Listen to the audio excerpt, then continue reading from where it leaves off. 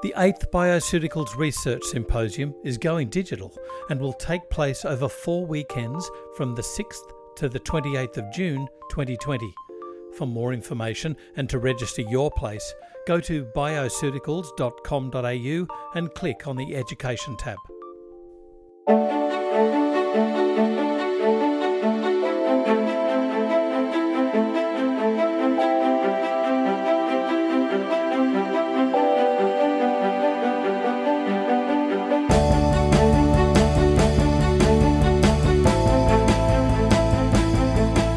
This is FX Medicine. I'm Andrew Whitfield Cook. Joining us on the line today is Jessica Cox, who holds a Bachelor of Health Science in Nutrition and is the founder of JCN Clinic, based in Brisbane, Australia. She's a passionate foodie, recipe developer, and with close to 15 years of clinical experience with a focus on digestive health. Jess is well respected for her no-fad approach, and utilising evidence-based nutrition, she's created her own blog, which is an expression of everything she loves rolled into one, including her passion for creating recipes that cater for food intolerances and digestive issues. Welcome to FX Medicine. Jess, how are you? Good, thanks for having me. Now, we'll be discussing today the importance of dietary guidance with microbiota testing.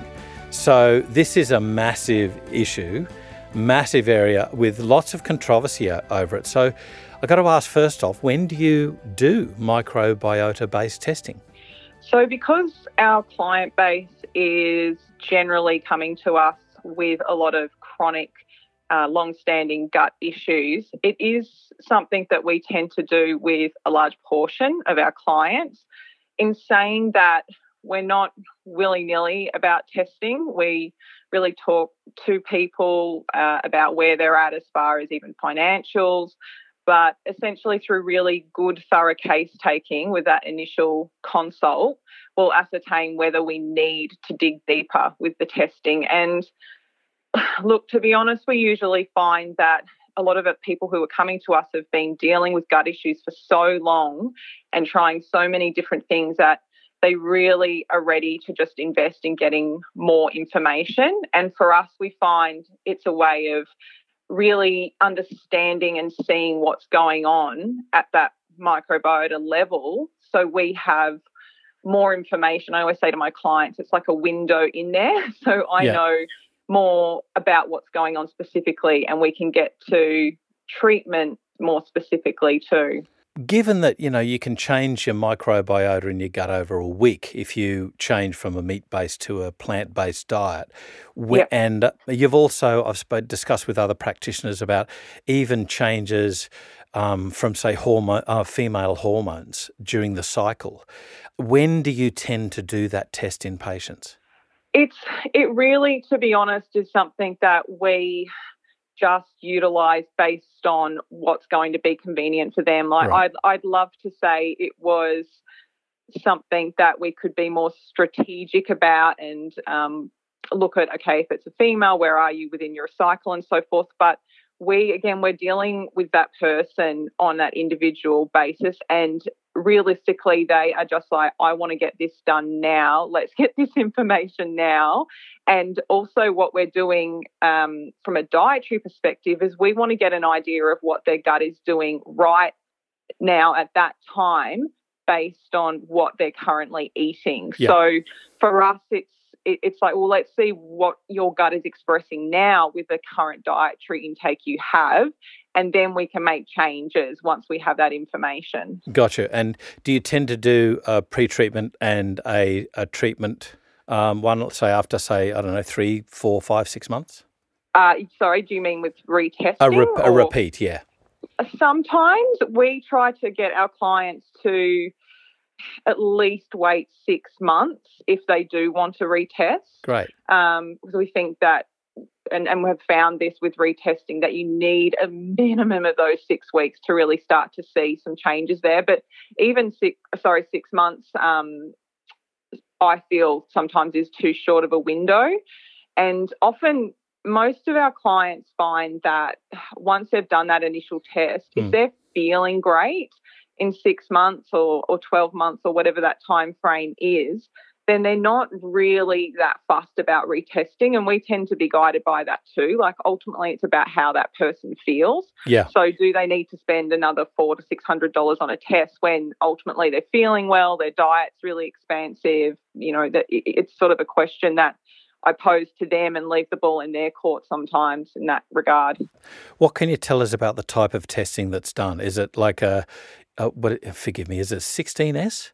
The shotgun? Yes. Right, yeah, okay. We tend to use we kind of jump around between different laboratories at the moment. So, yes, we tend to use always that type of sequencing, looking at the gut. We're generally looking at getting the most comprehensive that we can, and that, again, will depend on the client. So if possible, we'll be looking at getting a picture of parasitology. We'll be looking at getting that full breakdown of bacteria.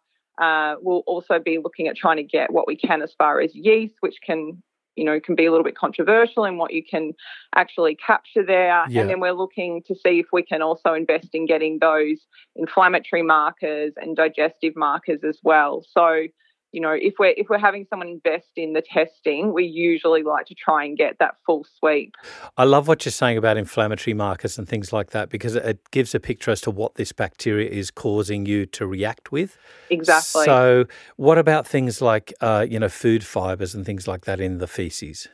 In the testing? Yeah. Yeah. So that will be, again, as you just said, it's really good because we can look at those different breakdowns as well and see that interrelationship. So if we're looking at seeing certain types of bacteria that are at a lower level, and then we're seeing perhaps certain plant fibres that are too high in the stool, or if we're seeing some types of bacteria that are too high, particularly, I would say, with the sort of more sulfur thriving bacteria, we might also be seeing an expression of higher fats in the stool. So we can start to see relationships there, and as a practitioner, it can give us more information and I would say also confidence in which pathway we go down. So and as you highlighted with those inflammatory markers, if we're seeing an expression of, say, low Akkermansia, and then we're also seeing raised secretory IgA and perhaps issues around calpractin and so forth, we really can understand, okay, there's a lot going on at a mucosal layer, and that's going to need a lot of attention. Yeah. Like I often question when we're talking about a fecal test, we're talking about what comes out, not what's necessarily on the lining. And then you've got to say, okay, well, if you get lots of food fibres in the stool, you've really got to start right back at the mouth. You've really got to look at chewing and and relaxing, So it really does start back with these general dietary advice with simple eating practices. Yeah, you're exactly right. It does. And that's where I find the test in conjunction with really good case taking is so important, because you can see these things presenting in some test results, but you can also talk to your client and find out that they are rushing through their day. They are eating when they're stressed and they're on the go. You can put all of those pieces of the puzzle together. And of course, like, these types of tests are amazing, but they're not perfect. Like, they're a piece of the puzzle that we can use in unison with a client. So, yeah, they're a great adjunct, but then they're not everything. Let's talk about the dietary advice, because as we talk about, digestion is often thought to start with the mouth, but I love Mike Ash's advice that it actually starts in the head with the cephalic phase.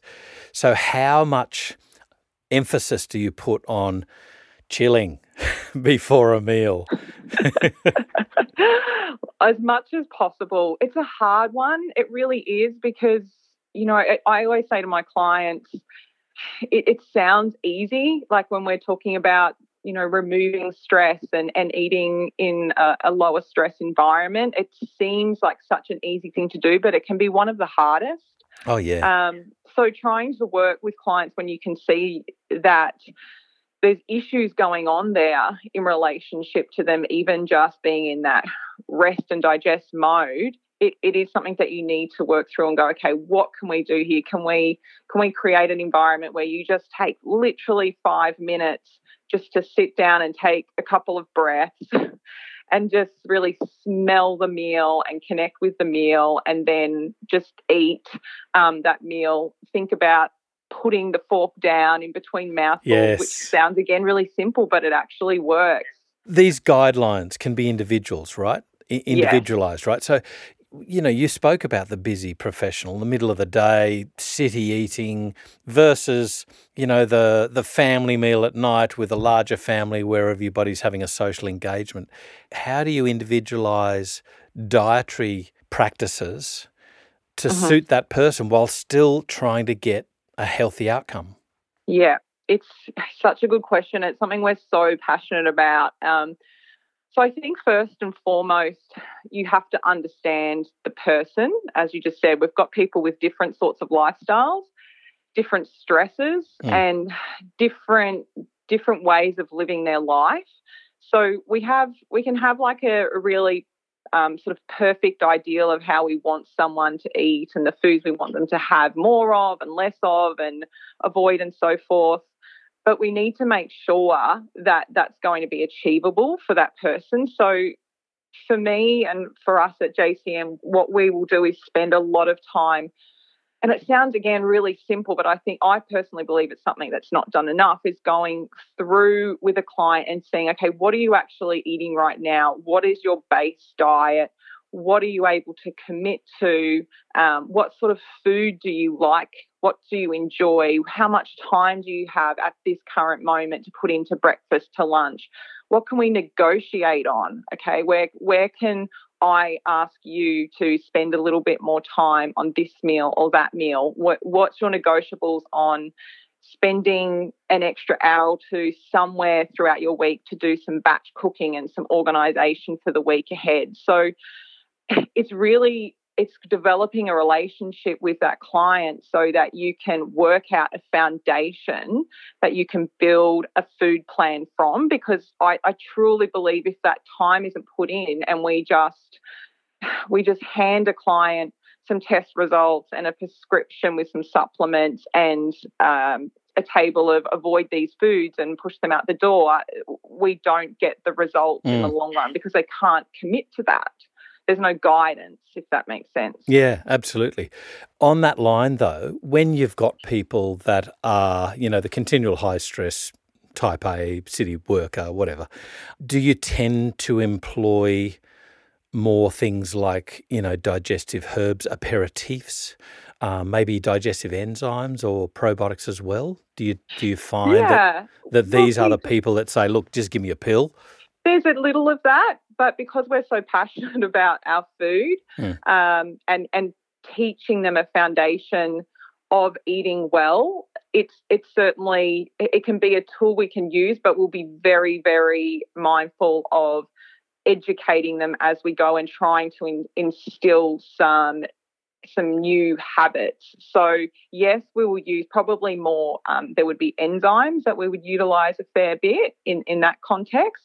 But honestly, again, we would be talking with that client and looking at, okay, what is happening in that go morning? Like, let's look at, for instance, say it's a smoothie that we can spend, even if we're spending 15 to 20 minutes figuring out what we're going to do with this smoothie, what ingredients we're going to put in it, how are they going to make it work? Are they going to take a NutriBullet into the works and put their ingredients there to put it together? What are they going to do at lunch? How are we going to work that out? And I honestly find, after years of working with so many different people and different stressful environments, that anyone can make it work in the context of their day. It's just putting some time into working out a plan with them around their food in the way that we might put a lot of time into figuring out the perfect supplements to take. Yeah.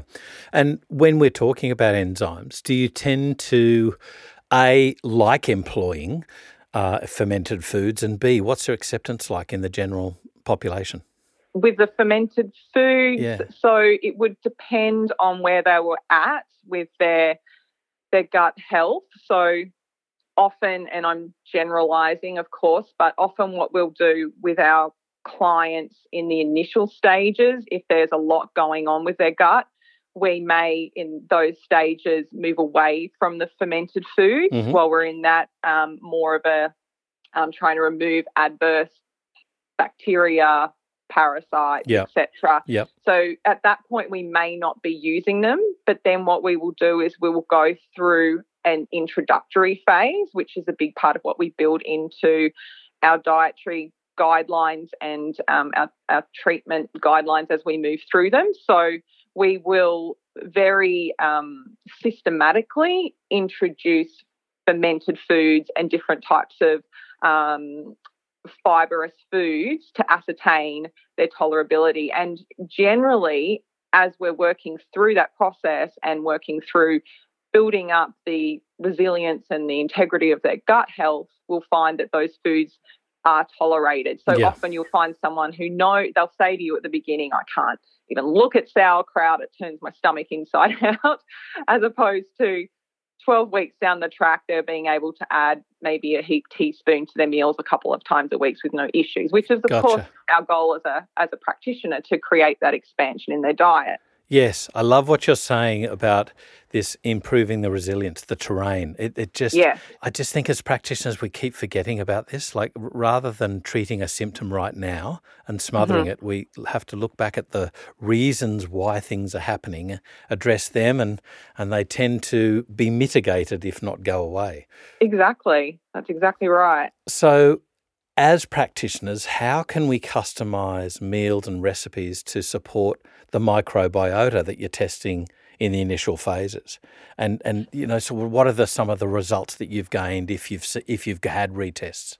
So I think firstly to that question in regards to putting these types of dietary plans together, it comes back again to one, understanding, like we've been talking about, the client's or the patient's lifestyle and what's achievable there, but also putting that into context with their symptom picture, through a thorough case taking and those test results. So from that, we can get an understanding of if we've got A, B, and C issues going on. So if we've got, these types of bacteria species that are too dominant, we've got these that are undergrown, we need to think about what foods at this initial starting point we need to be stepping away from, and then we need to be looking at what foods we want to be including more of. That might be on a specific ingredient level. It also might be about the type of dietary intake too. So are we needing to look at for this person that they do have a lower fat intake and more of a higher plant-based expression of food? And how do we look at starting that pathway? Because you can get these test results back and go through someone's diet while they're sitting in that room with you, and you can tell by talking to them and seeing the results, oh my God, they need to really increase all of these beautiful plant fibers, and they need to feed all of these poorly starved ruminococcus and so forth that are just dying to be fed. But you know that you can't just turn them from a very restrictive, say if they put themselves on a paleo type diet, straight over to that, because they're never going to come back to you. You're going to cause so many symptoms. So what we need to do is walk them through stages where we can start with a more soothing, easier to digest type of diet, and then look at what foods we can then introduce as we go week to week and see them build, to come back to that word again, build a stronger resilience. So it's that combination of bringing in the key supplements that you might utilize in relation to those results that you now have. And then as you reduce the number of the adverse species that might be at play, but also you're supporting that gut the gut lining and reducing gut permeability, doing all of those things, creating an environment where there's less reactive foods, then we can say, okay, 4 weeks later with this person, you do have these particular strains that are low. Let's focus on trying to bring in these types of resistant starch foods and see how you go with these, and we can create a plan where we can slowly walk them into a more diverse diet. Do you employ the lactulose mannitol test to look at intestinal permeability, and do you find a difference when you institute dietary changes? Look, we don't really use that so much as a testing method. I'm probably more, if I'm suspecting gut permeability, I'm probably more going from seeing raised inflammatory markers, low Akkermansia, seeing issues around secretory IgA, and then again probably more symptom picture as far as systemic issues like classic aching joints, fatigue and so forth. Perhaps also looking at zonulin as well, testing zonulin. They're probably where we would more go with testing in that realm. And you mentioned also that you're not a fan of fad diets. Now, we've got fad diets versus chosen diets. I've spoken to people like Dom D'Agostino about keto nutrition and things like that, which is hard but has its use. So when you're talking about paleo, keto, is the problem restriction? And how do you address that? Definitely, I think the problem is restriction, and that's what we see over and over again with our clients that are coming through. And look, I respect that these diets have their place, and I also respect that they're coming from a place of wanting to help others, of course. And I think the problem is that they're used more as a sweeping way of applying a dietary, I know I sort of don't like the word protocol, but using that as a way of saying everyone needs to eat in this way. Yeah. And that is my innate problem with them. I think that they can be really wonderful when utilised as part of a treatment plan.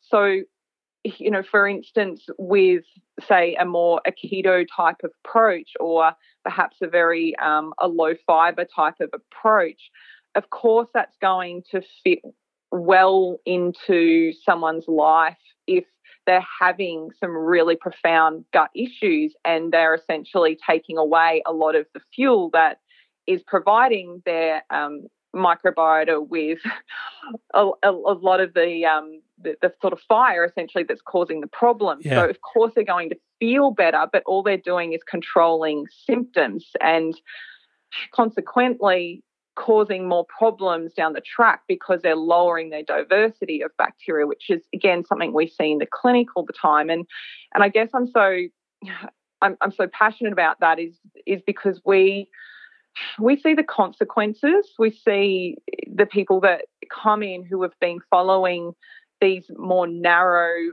restrictive protocols long term, and they have backed themselves more and more and more into a corner. So they might have started just broadly paleo, but then they're because they've just restricted and that's all they've ever done, and they haven't really looked at dealing with the underlying problem. Their food has become more and more and more narrow, and they've created more and more and more fear around food. So I think that they have their place, and I think if these different types of diets are used in the context of a client with a practitioner who knows what they're doing, then they can be wonderful.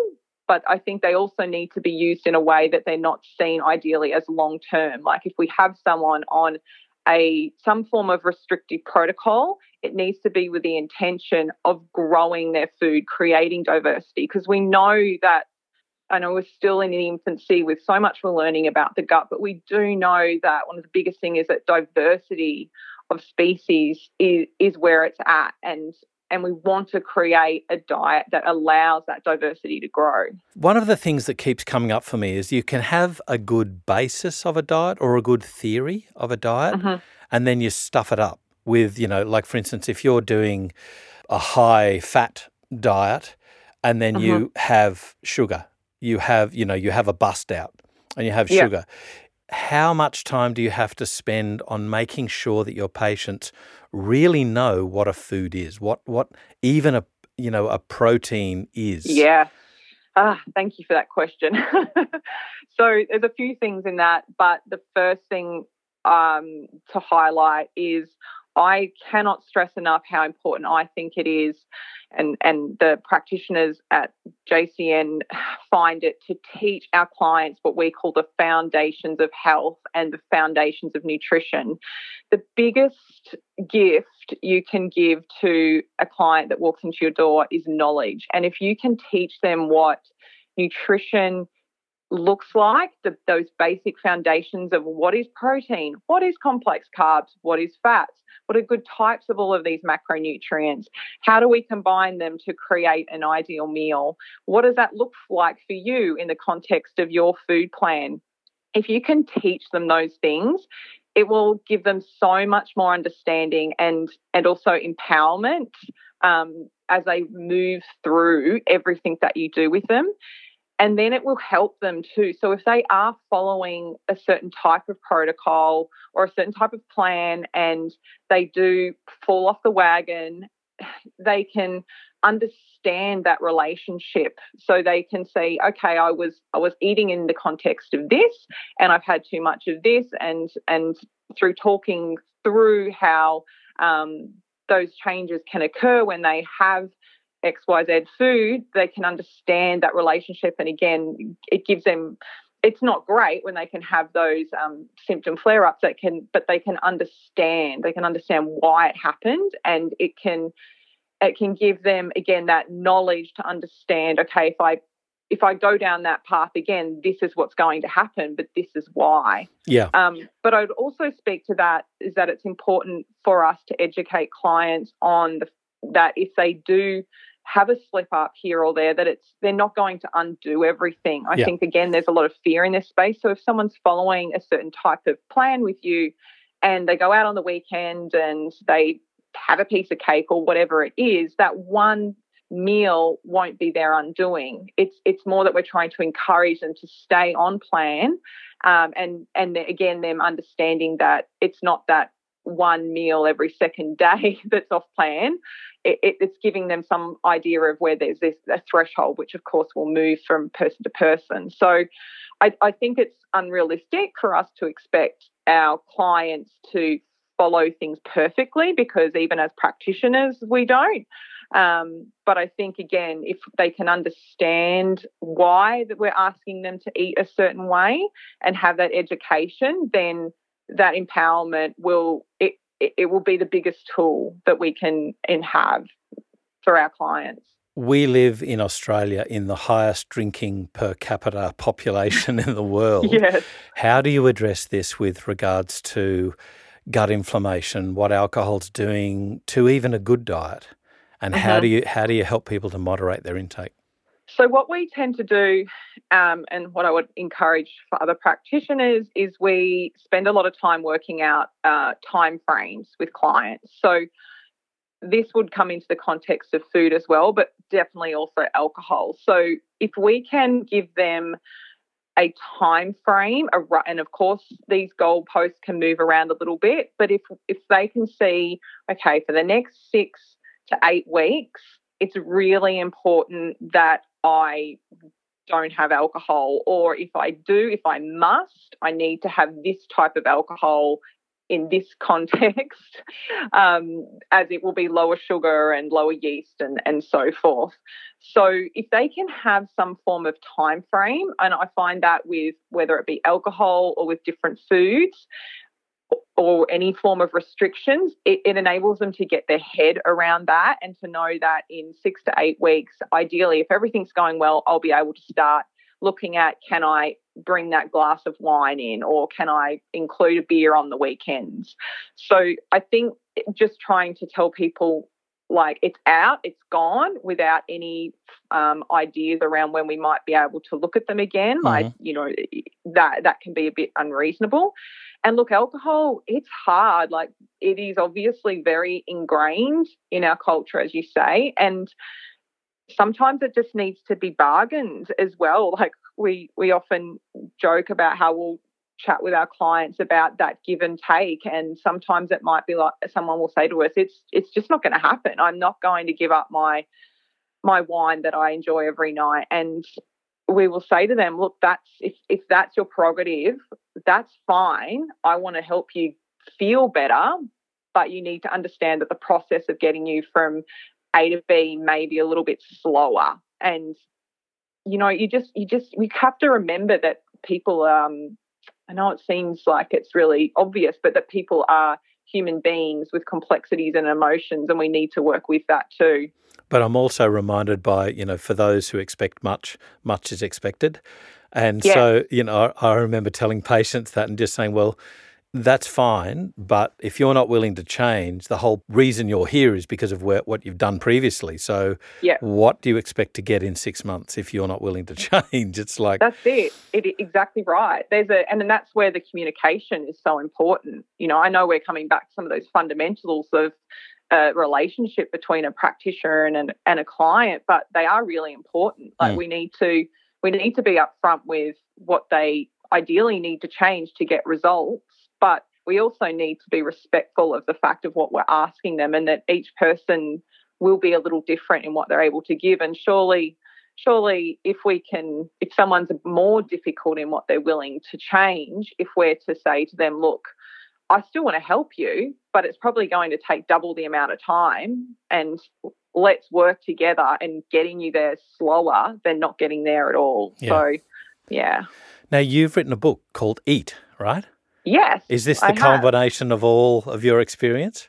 It is. So over all of these things, for me, has been my passion around food and creating recipes and beautiful tasting recipes that are really suitable for a whole food intake. I love developing recipes that also work for different types of intolerances, but also EAT's been a way for me. EAT is an acronym for Education at the Table. So it's also a resource that's been developed to educate people on the foundations of healthy eating, what macronutrients are, how to put them together, to encourage people to use a diversity of ingredients in their kitchen, because I think there's a lot of fear around using new ingredients, whether that be grains or different vegetables and so forth.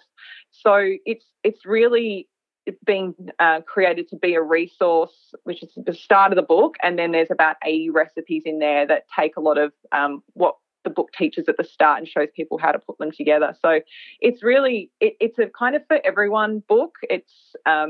It would suit any sort of dietary requirements. There can be chopped and changed to suit. And it's also a good tool for practitioners to use with their clients, because I understand that not all practitioners are as excited and as passionate about creating meal plans as we are, and we all have different areas of passion. So I think if people or practitioners aren't as excited about that space, then it's important for them to find resources where they can direct their clients. So if they do just want to have a basic handout, they can say, okay, go to this website, or here's a book, or here's something where you can take what I'm asking you to do and create some meals that will work for you. Just a last point about caveats, cautions. Popping up in my mind is, let's say, the brittle diabetic, the unstable diabetic. What sort of words of caution do you have for these sort of people in when you're formulating meal plans and changing their dietary intake? And usually, I've got to say, their dietary intake is poor. I think it would kind of be the same as to anyone that was in more of, a shakier ground for starting, is that we have to work a little slower. Like we still have to educate them and have them understand why we're making those changes, but it might be that we just need to move a little slower and a little bit more cautiously with the changes that we want to make. And I would probably even, to jump from what you were just speaking of to even someone who may have all these complex gut issues, but they may be highly, say, salicylate or histamine reactive. We may have a dietary plan that we would love to get them straight onto, but we have to look at the context of them and how we can take that base plan plan, which I think is so important to have, that we can use to build from, but then mould that to suit. So it means with these types of clients, we need to start often at maybe a more narrower space of our base plan that we usually would, and then carefully mould that to suit them. Jessica, there's so much to cover. I'm so glad that you've written this book, because this is something that every clinic should have as a guide, you know, for the practitioner to teach their patients, but also even a waiting room book. It can help, you know, people just pick it up and flick through it and get some little tips and hints to change their lifestyle, their dietary intakes for the better. So I've got to say thank you so much for taking us through your experience today. Thanks for having me. It's been great. This is FX Medicine. I'm Andrew Whitfield Cook. The Gastrointestinal Clinical Strategies and Treatment Applications online course by the Karazian Institute is now available on demand. Learn from leading functional medicine expert Dr. Datis Karazian as he teaches you how to identify, assess and treat patients with autoimmune conditions. For more information and to book your ticket, click on Events under the Community tab at fxmedicine.com.au.